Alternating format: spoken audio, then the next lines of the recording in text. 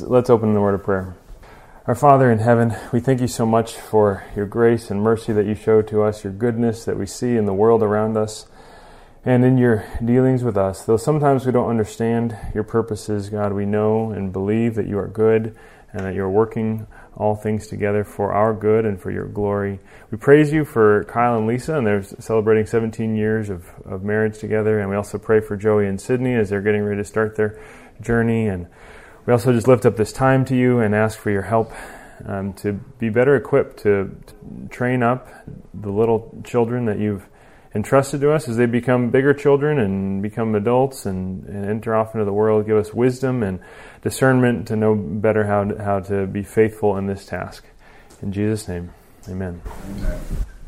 All right, well, we are out of the infancy, the childhood age range now, and I felt like, you may have had ongoing questions, we had very fruitful discussion. I'm sure we could spend more time on that. Just as an opportunity then to plug the book, in case you found that what we talked about the last couple of weeks was helpful, or and you're wanting to think more about it or spend more time reading about it. Again, a reminder: a lot of this material, it's not directly from this book, but a lot of it is going to be covered in this book, Shepherding a Child's Heart, by Paul Tripp's brother, Ted Tripp. So he actually has chapters going over the same age range as infancy to childhood and teenage years as well. So I don't know if this is in our book rack or not, but I think it is. It's a great resource for thinking these things through.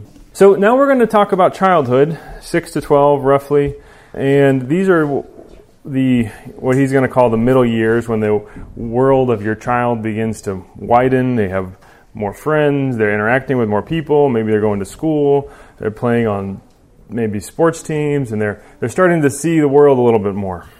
And I'm going to show a graph that he doesn't mention this in his talk, but this comes from this book, Shepherding a Child's Heart, where he shows this inverse relationship between authority and influence. Now, just to clarify, he doesn't mean that your actual authority is reduced over time. Like, you still have God-given authority over your child. But what he means is, when they're very young, your ability to coerce them to do whatever you want them to do is very high. You can make them go to church. You can make them wear whatever clothes you want to and eat. You decide what they eat. You decide everything about their lives. You're in control of all those things. And yet your ability to reason with them and influence them to make right decisions is very low, because their capacity for that kind of influence is very low. And yet as time goes on, as now we're in kind of these middle years, and really since the day they were born, your authority in the sense of your ability to coerce them to do what you want is beginning to decrease. As they get larger, as they start developing independent reasoning, as they get stronger, there comes a time when you no longer can just make them do what they want to. If they want to, they'll say no to you, and you can't do anything about it. And yet, the goal is that as that's happening, your influence in their life is growing. And that's kind of what we're going to start talking about this week and the coming weeks, and continuing on to when they're teen years. And by influence, he means that we want our children to have the character, and as they begin to internalize what we've been teaching them, and they're trusting our wisdom and our character, they begin to respond to our influence without just being told, you must do this, but they see the wisdom and the beauty of living life God's way. So that's the goal. But in order to open up, I want to just start with a couple questions. We're going to be thinking about the big idea for these middle years, ages 6 to 12, is developing character. How do we help our children not just, do the right things, obey, check the boxes and obey the instructions they've been given, which is more of the focus at the younger years, but how do you help them develop character? So, opening discussion, how do you see a lack of godly character in our culture today, or maybe in your home, even if you want to keep it more personal? And what's really the cause? And that's what I want to start. We're going to think about this in more detail, more depth later. But what's really underneath the lack of character? So either one, if you see how do you see a lack of godly character, and then what do you think is underneath that? What's the cause of that lack of character? I think kids just get to do whatever they want. Yeah, it's bad. Free reign in the home. Yeah. Okay. I really think these days children have not been taught that there's somebody besides themselves in the world. So everything is about themselves. Not that as adults we don't all have that problem still, but it's not even addressed at all in society today. Right? So I have a personal motto I use for myself. I say, honoring God in all that I do. But I forget that a whole lot. And I get wrapped up in wanting to do the things that I think of as godly, like get my family to church on time, right? But if I get so wrapped up in trying to get my family to church on time that I'm yelling at my kids because they're not getting ready in the right way or fast enough, then I am not honoring God. So that's godlessness, a lack of godly character in my home. And I'm teaching that to my kids as they're like, oh, you go. Dad's mad. And the church is more important than being kind to us. Right. Which, to kind of play off what you were saying and what Neil was saying, Neil, you said that, kids do whatever they want. So we might be tempted to think, well, if we need godly character, we just need to give kids more rules, more structure. Is that the right solution? What's the issue with that approach to trying to develop godly character? You got to be an example and have rules. Yeah. They're already breaking rules. That's the problem. So more rules. Right. Yeah. And you might be able to create a level of discipline and structure with rules and discipline that you administer, but that's not going to create a godliness, a genuine love for Christ, or you create moralism, but not a godly attitude that centers on Christ and the gospel. Right. Yeah, that's an important distinction. We're not just trying to make moral citizens that can vote and obey the laws and wear their seatbelts.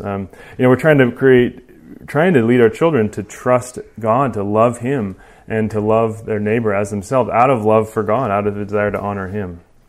So we're going to talk more about it, but I'm going to suggest to you that really at the root of the godlessness, the lack of godly character, is really an idolatry, where something besides God is on the throne of our children's hearts, which causes them to act in a certain way. And then we turn that around and look at ourselves, and the same is true for us. When we're acting, when we're yelling at our kids because we got to get to church on time, God is not on the throne. Being on time and my reputation is, the family that's got it all together is on the throne. So, this is helpful for our children, but it's also an insightful way to even just look at our own heart and our own life. So, let's see what Paul Tripp has to say.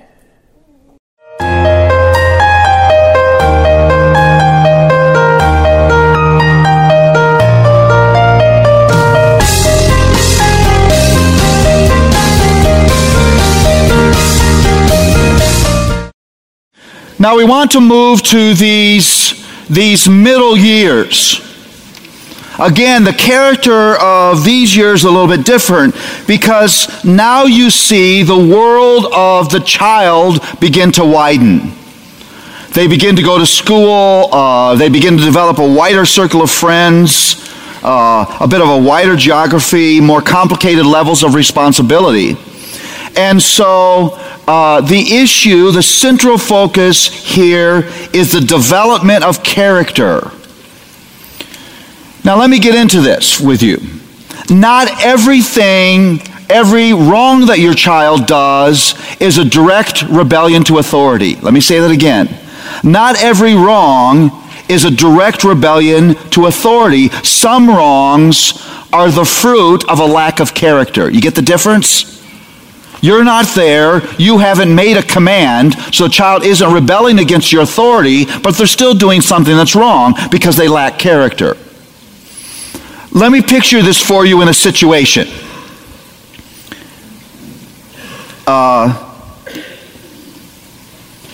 It's Tuesday afternoon in the Snodgrass family.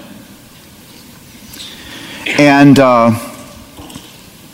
Mary Snodgrass, the mother, it's Tuesday evening rather, is in full frenetic fast speed work in the kitchen. Because in 45 minutes, a family of mom and dad and 4 children are coming over for dinner. She's a little bit behind. She can't possibly get done what needs to get done. And she's feeling the pressure.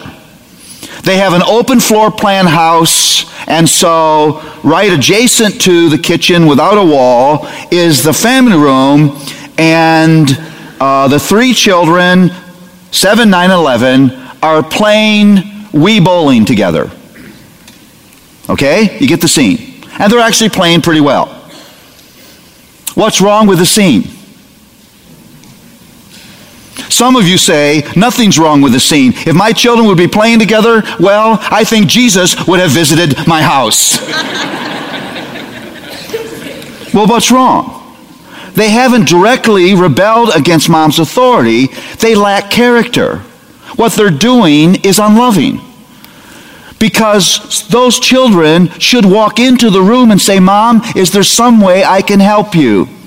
Parents, I think we have grown comfortable with fundamental lack of character in our kids. I think we quit expecting them to be people of character. Some of you, as I told the story, are thinking, yeah, like that's going to happen. Because you're cynical. Sorry, it's true. You don't believe that God has the power to work character into your children, and He does. And that needs to be a focus for you. That in this period of time, as this child's world is expanding, that good and godly character would develop, that they would have the desire to do what is right in the situations and locations of everyday life. And that focus of character is very, very important. You know this shocking degree of selfishness that you're dealing with. The shocking degree of laziness that you're dealing with. The shocking degree of covetousness and jealousy that you're dealing with. The shocking degree of, I gotta be the one that's right, and I'll argue and create conflict just because I want you to tell me that I'm the one that's right.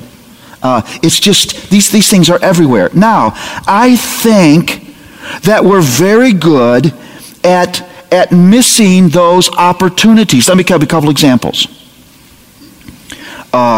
You're teaching your children to share, okay? That's a basic rule, issue of character that you want to develop in your children. And a couple of your children are in the family room, and they're fighting over the Wii controller, okay? You walk into the room. What is the question that you ask? No, not the question I told you to ask, the question that you normally ask. You're like Sunday school kids. God? Jesus? Wow. Yes, you know what you say. Who had it first? Now, this is a wonderful standard. Prior possession absolves you of all responsibility to love and to share. Get in the room first. Yeah. You're teaching selfishness. I got to tell you this is hysterical. My oldest son, one morning, I heard him downstairs. 6 years old or so.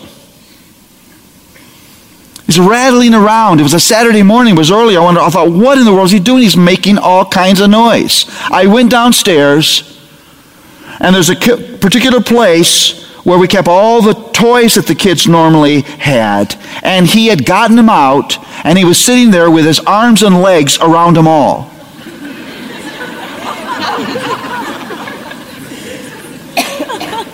I said, what in the world are you doing? And with a look of utter victory, he said to me, I had them all first today, Daddy. Not going to be any sharing today. I beat the system.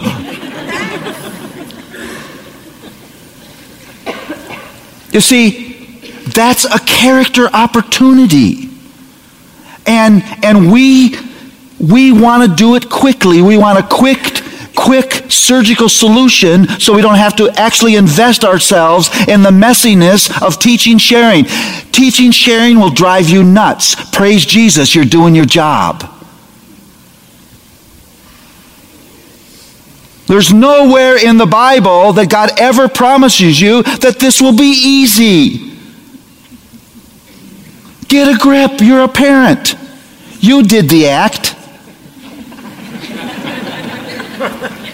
You knew what was coming. The Bible told you it would be a sinner. Accept your responsibility with joy. Don't try to make it neat and easy. It's not neat and it's not easy. It's a mess.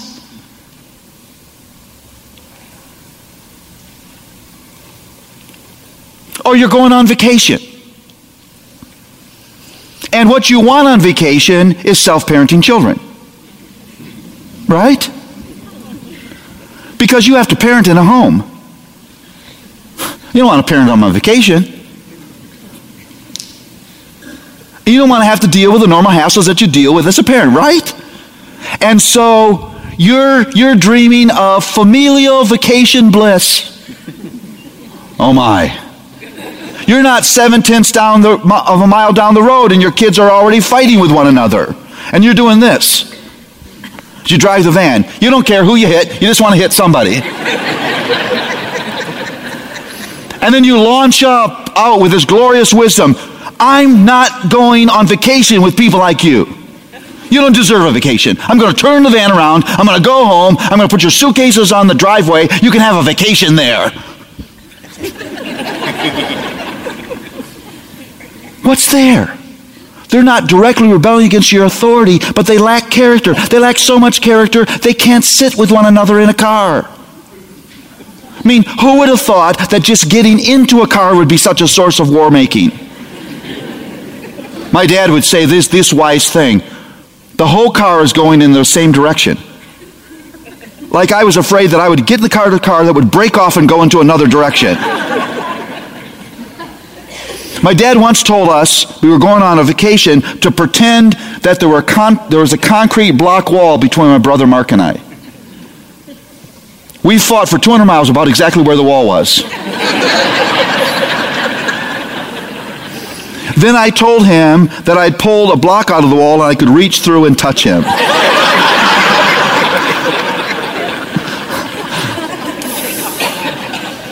It's character. Or Bobby pushes his sister Susie. She cries. You walk into the room. Here's what you say. Bobby, say you're sorry. He's not. There's nothing sorry about this boy. Why would you tell him to do that? And Bobby says this. Sorry. He's obviously not a bit sorry. You say, Bobby, say it like you mean it. He doesn't. And so Bobby goes, sorry. You say, Bobby, at least say it like a sentence, like people talk. I'm sorry. You see, there's no character development in that. You're asking this child to be just a glorious little hypocrite. And know what he will learn? He will learn it's best not to do mean things when mom's near. That's not character. That's just becoming a smart sinner. And so you turn around, now having this kid confess something that he doesn't actually feel, you turn around and walk down the hallway, got to look up here, guess what Bobby does to Susie? That'll look good on the video. He's not sorry at all. Are you getting at character? Are you stopping and saying, okay, what's going on here? Why are you doing this thing that you're doing? Now get this. What is the problem? What is the character problem? What is the thing in all of those issues that we're struggling with? Notice, your children were made to live with God awareness. They were made to believe that it's not their job to live in a way that I choose what's comfortable for me, and I choose what's best for me, and I choose what's enjoyable for me, I choose what's happy for me. I am made to live in submission to God. God actually defines for me what kind of person I should be. God defines what it means to be a good person, not me. Now you're used to that in creation, aren't you? You're used to what defines a good poodle. What defines a good poodle is not the same that defines a tropical fish. And so God defines as a human being, these are the things I want you to love. These are the things I want you to hate. These are the good things I want you to do. These are the bad things you shouldn't do. These are the kinds of things you should love. These are the kinds of things you should desire. These are the kinds of things you should think.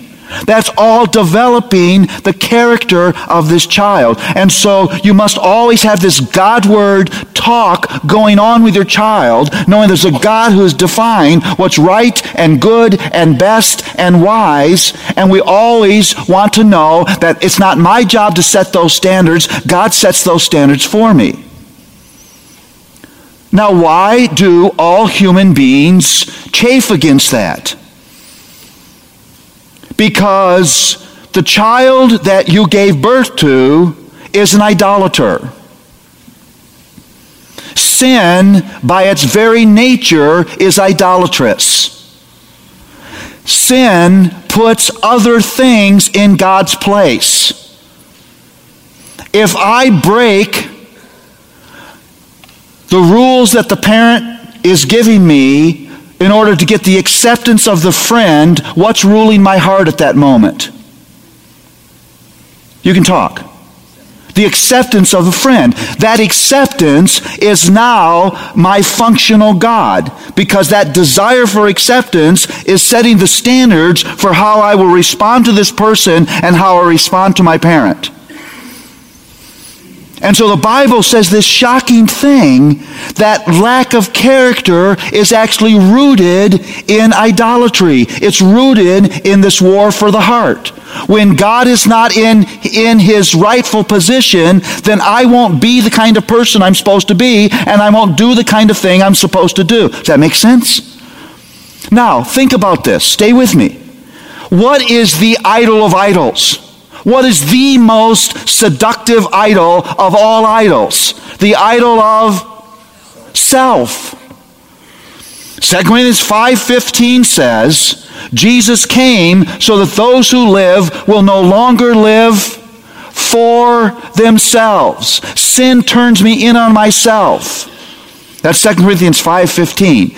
Sin turns me in on myself. Sin makes me self-absorbed. Sin makes me self-focused. Sin makes me selfish in the deepest, fullest sense of what that means. And so your children will tend to always insert themselves into God's position. They want to define what's comfortable. They want to define what's good. They want to define what's right. They want to define what is appropriate in a situation. They can't define that that's God's position. And so rather than finding joy in what is right, I actually find joy in what I want. So right now, what I want is to play the game. I don't give a rip that mom is in the midst of a disaster that will embarrass her. You know what's functioning there? The idol of comfort. It's idolatry. Now, how helpful it would be to actually begin to talk idol worship with your children. You'll rescue their hearts in doing that. Now you can feel my passion. Here's what I think. Your children don't know this stuff. They don't know it. They've been given parents so parents can teach them these wonderful truths. You know, when your 7-year-old is lazy and you say, "Why are you lazy?" He doesn't say, "Well, I'm an idolater, don't you know? I constantly give my heart to false gods. I insert myself in God's position all the time. You shouldn't be surprised. You're a sinner too." Well, you never hear that because a child doesn't think that way. It's your job to begin to help the child to think that way. Some children, they are attracted by the idol of acceptance, and they ride the roller coaster of other people's opinion of them. Any children that way in your home? Or the idol of comfort. They don't want to do anything that's uncomfortable. Or the idol of control. That's the little diva on the playground who tells her girlfriends, "We're all wearing party dresses tomorrow." Who does she think she is? Well, a little self-sovereign. She's the queen of that domain. And she thinks she can go to her girlfriends and command them to do something, and they will do it. Little Sally goes home and says, "Mommy, I got to wear a party dress tomorrow to school." Mom says, "Why?" She says, "Because Mary told me to." See, Mary's in the wrong position. She shouldn't be in that position. Mary is now the fourth member of the Trinity.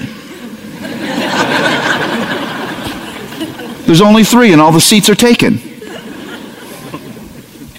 You see, you root character in the worship of the heart. Let me say that again. You root character issues in the worship of the heart. So when mom walks into the room where the kids are playing the Wii, what's her question? Well, here's a good question. Right now, what's important to you? What's important to you right now? What should be important to you right now? Now, you don't have this conversation. Do you know what I do for you? I do and I do for you, and this is the thanks I get? I don't ask for much. Just children who have a twit of love once in a while. If I treated you the way you treat me, guess what your life would be like?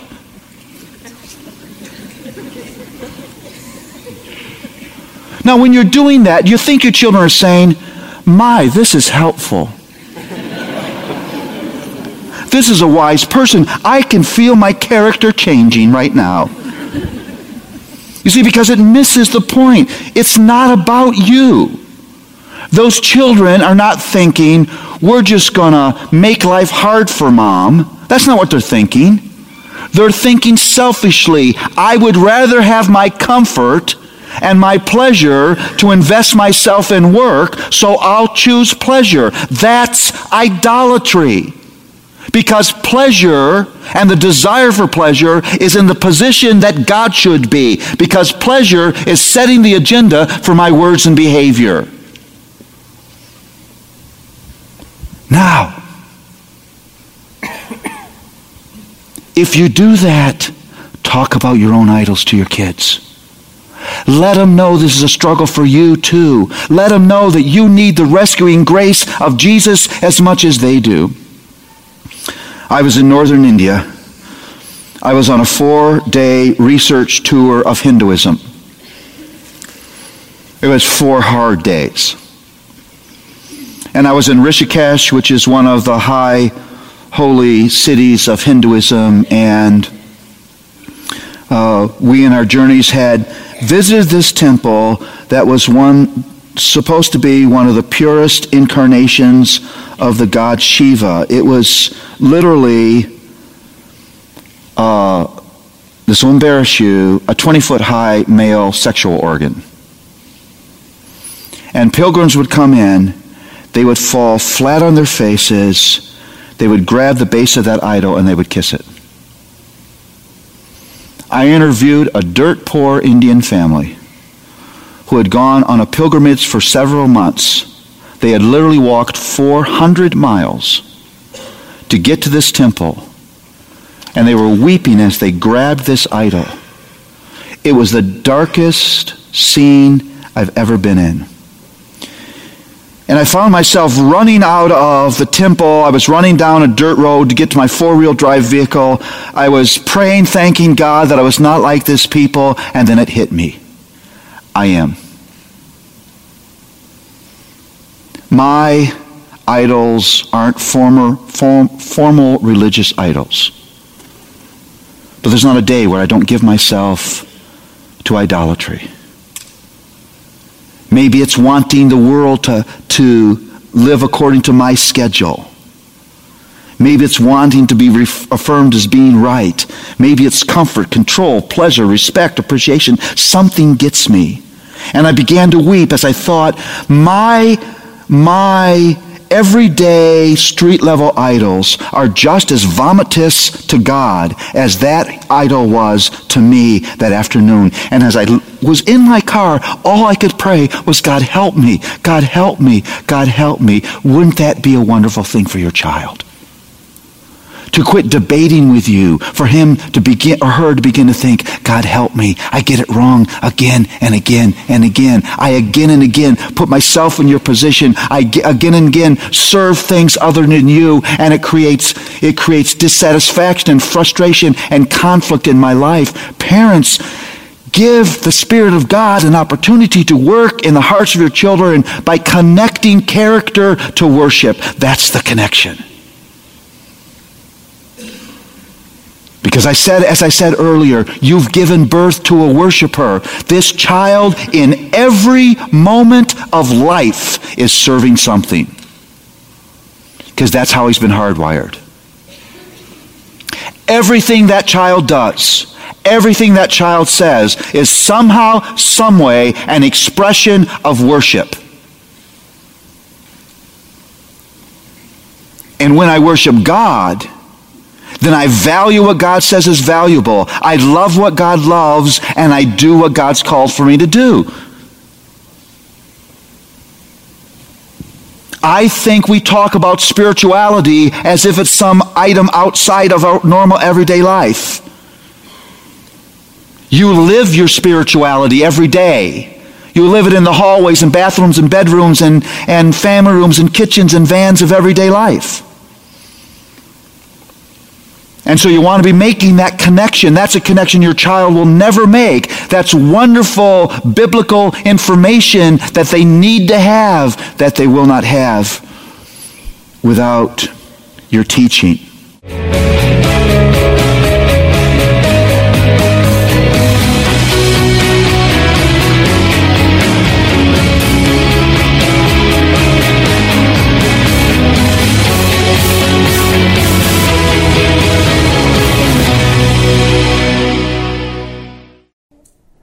Well, that's I don't know. That might be a different way of thinking about parenting. I know it's a challenge for me, but I want to just hit on some of these key points, and then maybe actually look at a couple biblical texts, as the big idea being that character is rooted in worship. So first, he just explained not every wrong is a direct rebellion to authority. Some wrongs are the fruit of a lack of character. I mean, ultimately, it is a rebellion against God's authority, but it's not like they're disobeying a command that you've given them. We see that all the time in the home. If you guys have kids this age, you see that too, where you tell them, you ask them to help clean up the house, and maybe they go clean up like the three things that are obvious to them, but then they don't raise their eyes and look around at the other things that are all over the place. Maybe they obey, but it's a minimal obedience. There's not a heart behind it. We know, though, that God defines what our character should be. He defines what is good, what a human being should be. And it's not just someone who keeps all the rules. It's someone who has it good and right and just moral character, who's doing the will of God. So he made this claim that character issues are rooted in the worship of the heart. What did you guys think about that claim? And can you think of any scriptures that would substantiate that? Someone can turn to Psalm 115, and then maybe someone else turn to Romans 1, and someone else turn to Romans 8. I want to look at a few scriptures that I think help us to see this, that character is rooted in what we worship. Another way to put it would be that you will become like what you worship. If you worship your own image, if you have this idea of what the good life is, what you want your children to be like, what you want to be like, you will begin to become like that image that you are worshiping. Psalm 115. Can someone read verses 4 through 8? Their idols are silver and gold, the work of human hands. They have mouths, but do not speak, eyes, but do not see. They have ears, but do not hear, noses, but do not smell. They have hands, but do not feel, feet, but do not walk. And they do not make a sound in their throat. Those who make them become like them, so do all who trust in them. Verse 8, he's talking about idols here, actual silver and gold statues people are worshiping. And he says this provocative thing in verse 8, that those who make idols become like them.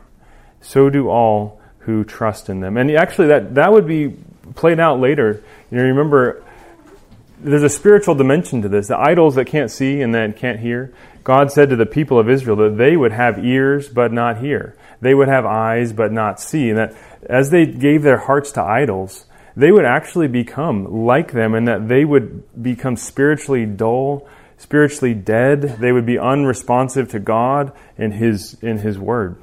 So those who make them become like them. I think that's just another way of saying that character is rooted in the worship of the heart. If you give your heart to idols, you become like them. Now, who has Romans? There's 2 places in the book of Romans where Paul talks about images, or we could say idols, but images is probably better. But can someone read Romans 1, 22 through 25? Claiming to be wise, they became fools, and exchanged the glory of the immortal God for images resembling mortal man and birds and animals and creeping things. Therefore God gave them up in the lust of their hearts to impurity, to dishonoring of their bodies among themselves, because they exchanged the truth about God for a lie, and worshiped and served the creature rather than the Creator, who is blessed forever. Amen. So here we see this on the negative side of people who exchanged the glory of God for images resembling mortal man and birds and animals and reptiles. So that's idol language. They're not worshiping God. They're not giving Him glory. Instead, they're exchanging that for created things that they're placing on the throne instead of God. And as a result, God's giving them over. Their character is being debased. They're giving over to impurity, to dishonoring behavior, and he goes on, he talks about that in the rest of the chapter, of what their character is becoming like, but it's rooted in this worship issue. Their heart, God is not on the throne of their heart. Now, the other place he uses that language of image is in Romans 8, verses 28 and 29. I'll go ahead and read that. He says, "We know that for those who love God, all things work together for good, for those who are called according to His purpose. For those whom He foreknew, He also predestined to be conformed to the image of His Son, in order that He might be the firstborn among many brothers." Here's the other side. The same word image is used, but now it's not images of creatures, images of birds and animals and creeping things. It's the image of His Son. And it's those who love God, that's the worship language, those who are worshiping God, who are being conformed into the image of His Son. So this is where I think we can make the biblical case, actually, that character is going to flow out of worship. So what does that mean in our homes? We just talked about this, the connection between character and worship. So let me ask you this. Maybe you've thought about this. So you're having trying to have this discussion with your kids. Like, we want you to worship God and love God. What if your child is 7, 8, 6, 5, they're not a believer necessarily. You don't know where they're at spiritually. Should you still hold this standard of, the standard that we as believers, we have for loving God with your heart, soul, mind, and strength, loving your neighbor as yourself? Can you still hold up that standard of godly character for your 6-year-old or 7-year-old or 8-year-old? Or, and what's the opposite? Well, first let me just ask that question. Should you hold that standard up for him or her? What are we tempted to do instead of holding up that standard? Make excuses. Make excuses? What about the example of the sharing? Do what's efficient. Yeah, the example of sharing, you could think of others, but the standard is love your neighbor as yourself. But we want to make, what's the standard that we want to set for our children in that instance? First possession is 9/10 of the law. Yeah, possession is 9/10 of the law. You can have it for 5 minutes, I'll start my clock, you can have it for 5 minutes. So what's the issue with that? If you realize what we're doing is we're actually lowering a standard there. We're giving the children a lower standard than God's law. God's law is love your neighbor as yourself. When we lower that standard and give them a standard that's maybe easier to keep and that maybe makes a little more sense to us, what's the issue underneath that? We're not confronting their rebellion against God and then exposing their need for the gospel.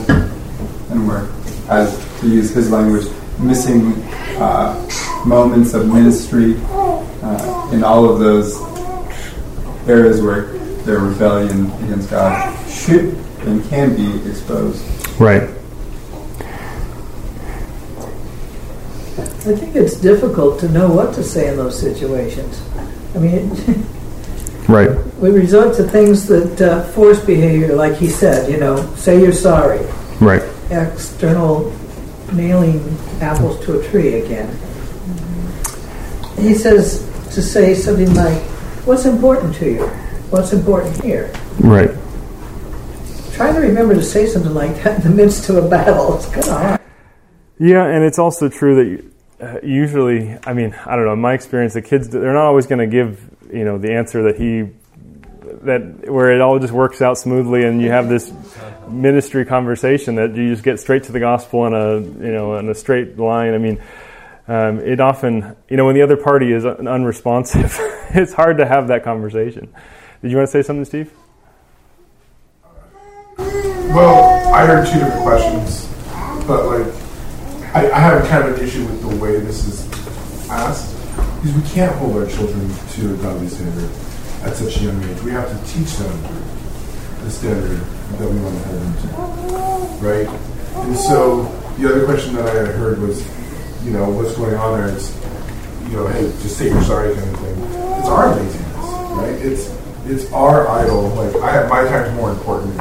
What I'm doing to this moment is more important than you just say you're sorry or who had it first or whatever. And that's the real problem. So what did you mean you said we can't hold them to a godly standard? You can't just expect it. You have to teach it. Is right. all I'm saying. Right? Right. So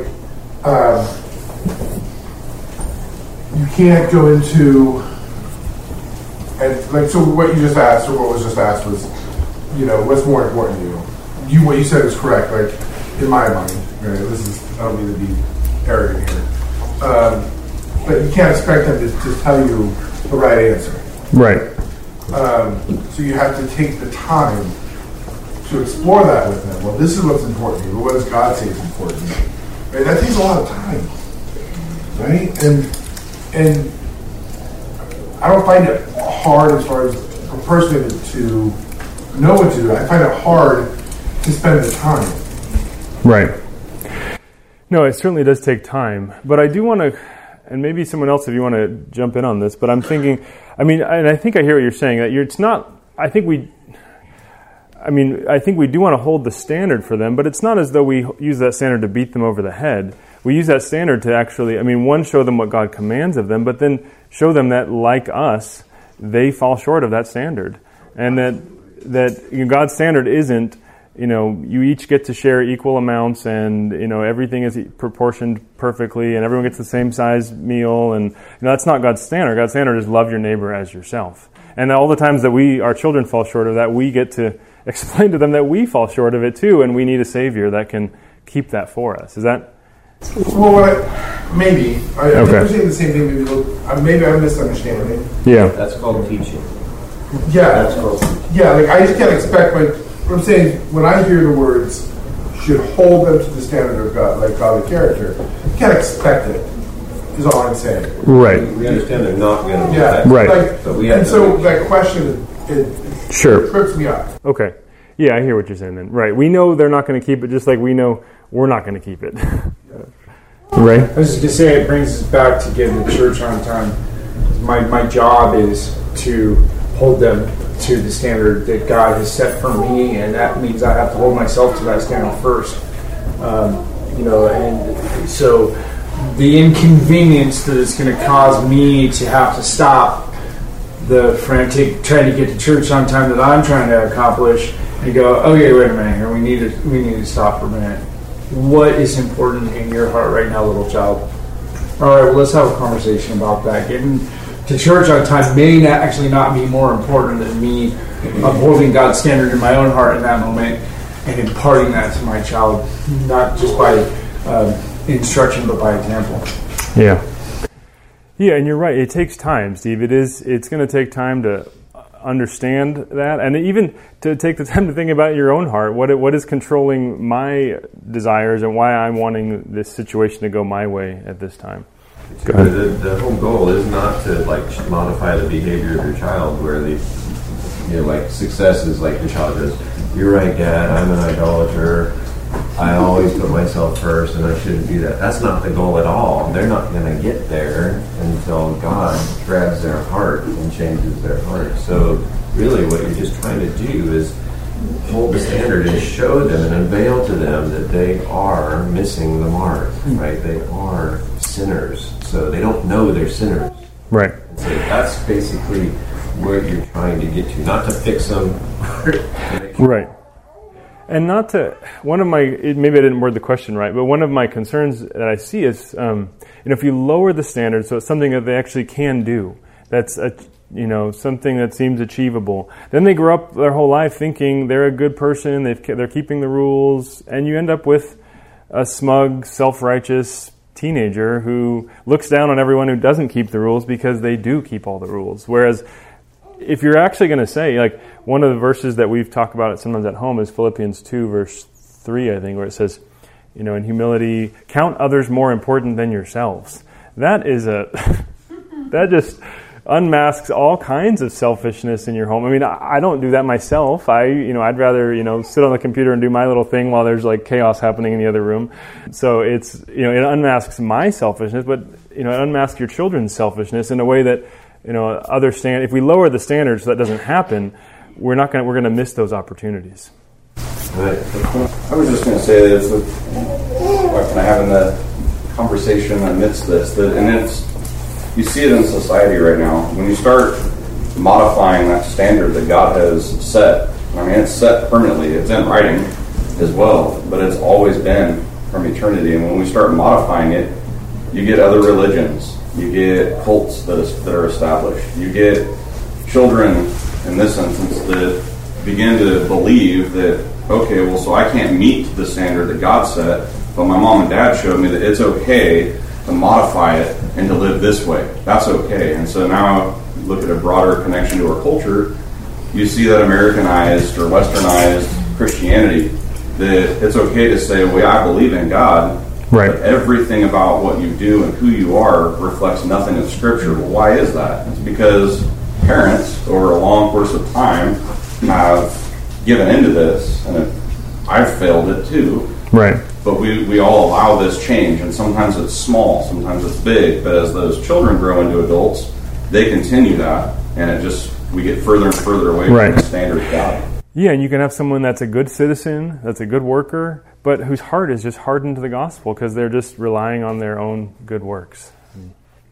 I'll just pick up on what Steve said that's really important, is that me as a parent, my own idolatry will keep me from engaging with my children in these times about these things. Yeah. So for expediency or my own comfort or my own desires, I'll neglect to try to work with them to unveil sin in their hearts because I really don't have time for this right now. So it becomes all about me. So I know for me, I'm my own worst enemy when it comes to dealing with these issues because I struggle with idolatry. And right. We need to really remember that.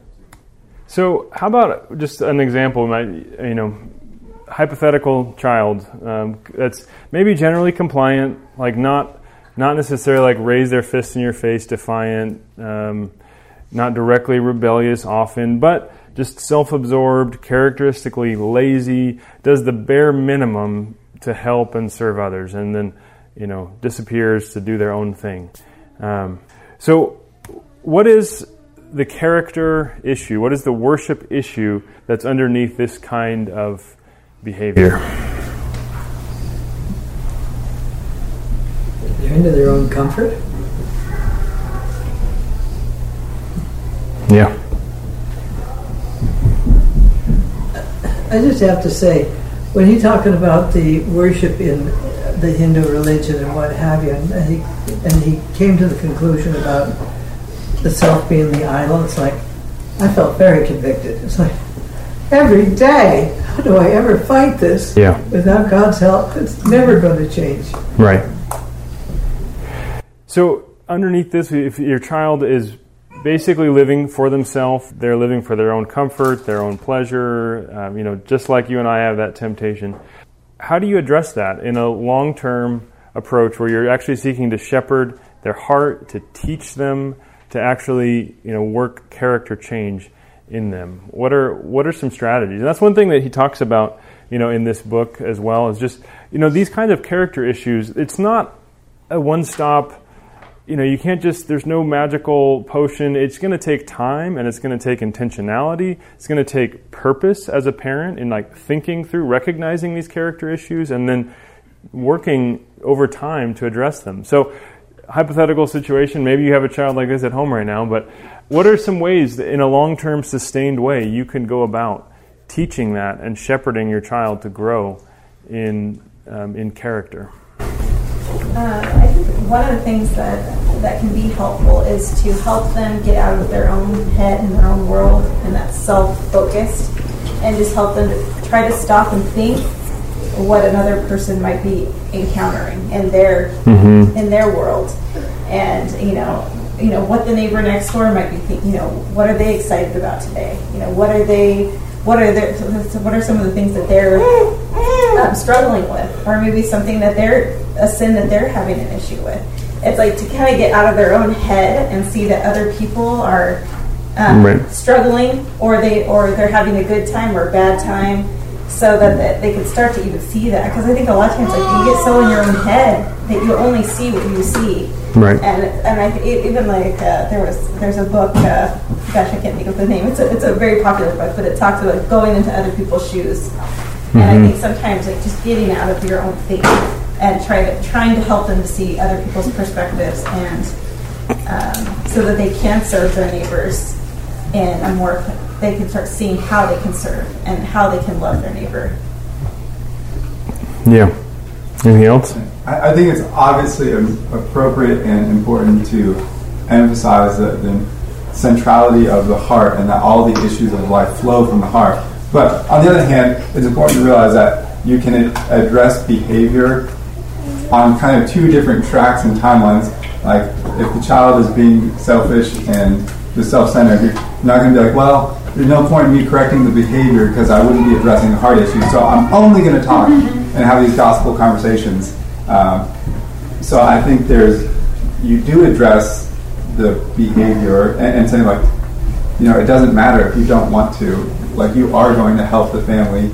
You are going to help your brother, do the dishes, period. And then there needs to be additional conversations where you're pointing out verses like Philippians 2. Right. Have this mind in yourselves, which was in Christ Jesus, that though he was in the form of God, did not account equality with God thing to be grasped. Exposing that selfishness and holding up the standard of God's law, and exposing their need, and then calling them to faith in Christ and what he's done. But I just feel like, if I don't want to go to church today, I still go. Even if there's a heart issue there, but you still go.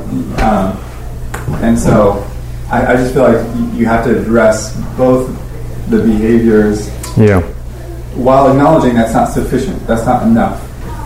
Yeah. Right. So what I'm hearing is a model of self-sacrifice and work, to our kids. So we have to be training them up to do that by doing those things as a part of say. Not just saying that's bad, that's wrong, but reading your book all day long is just self-serving.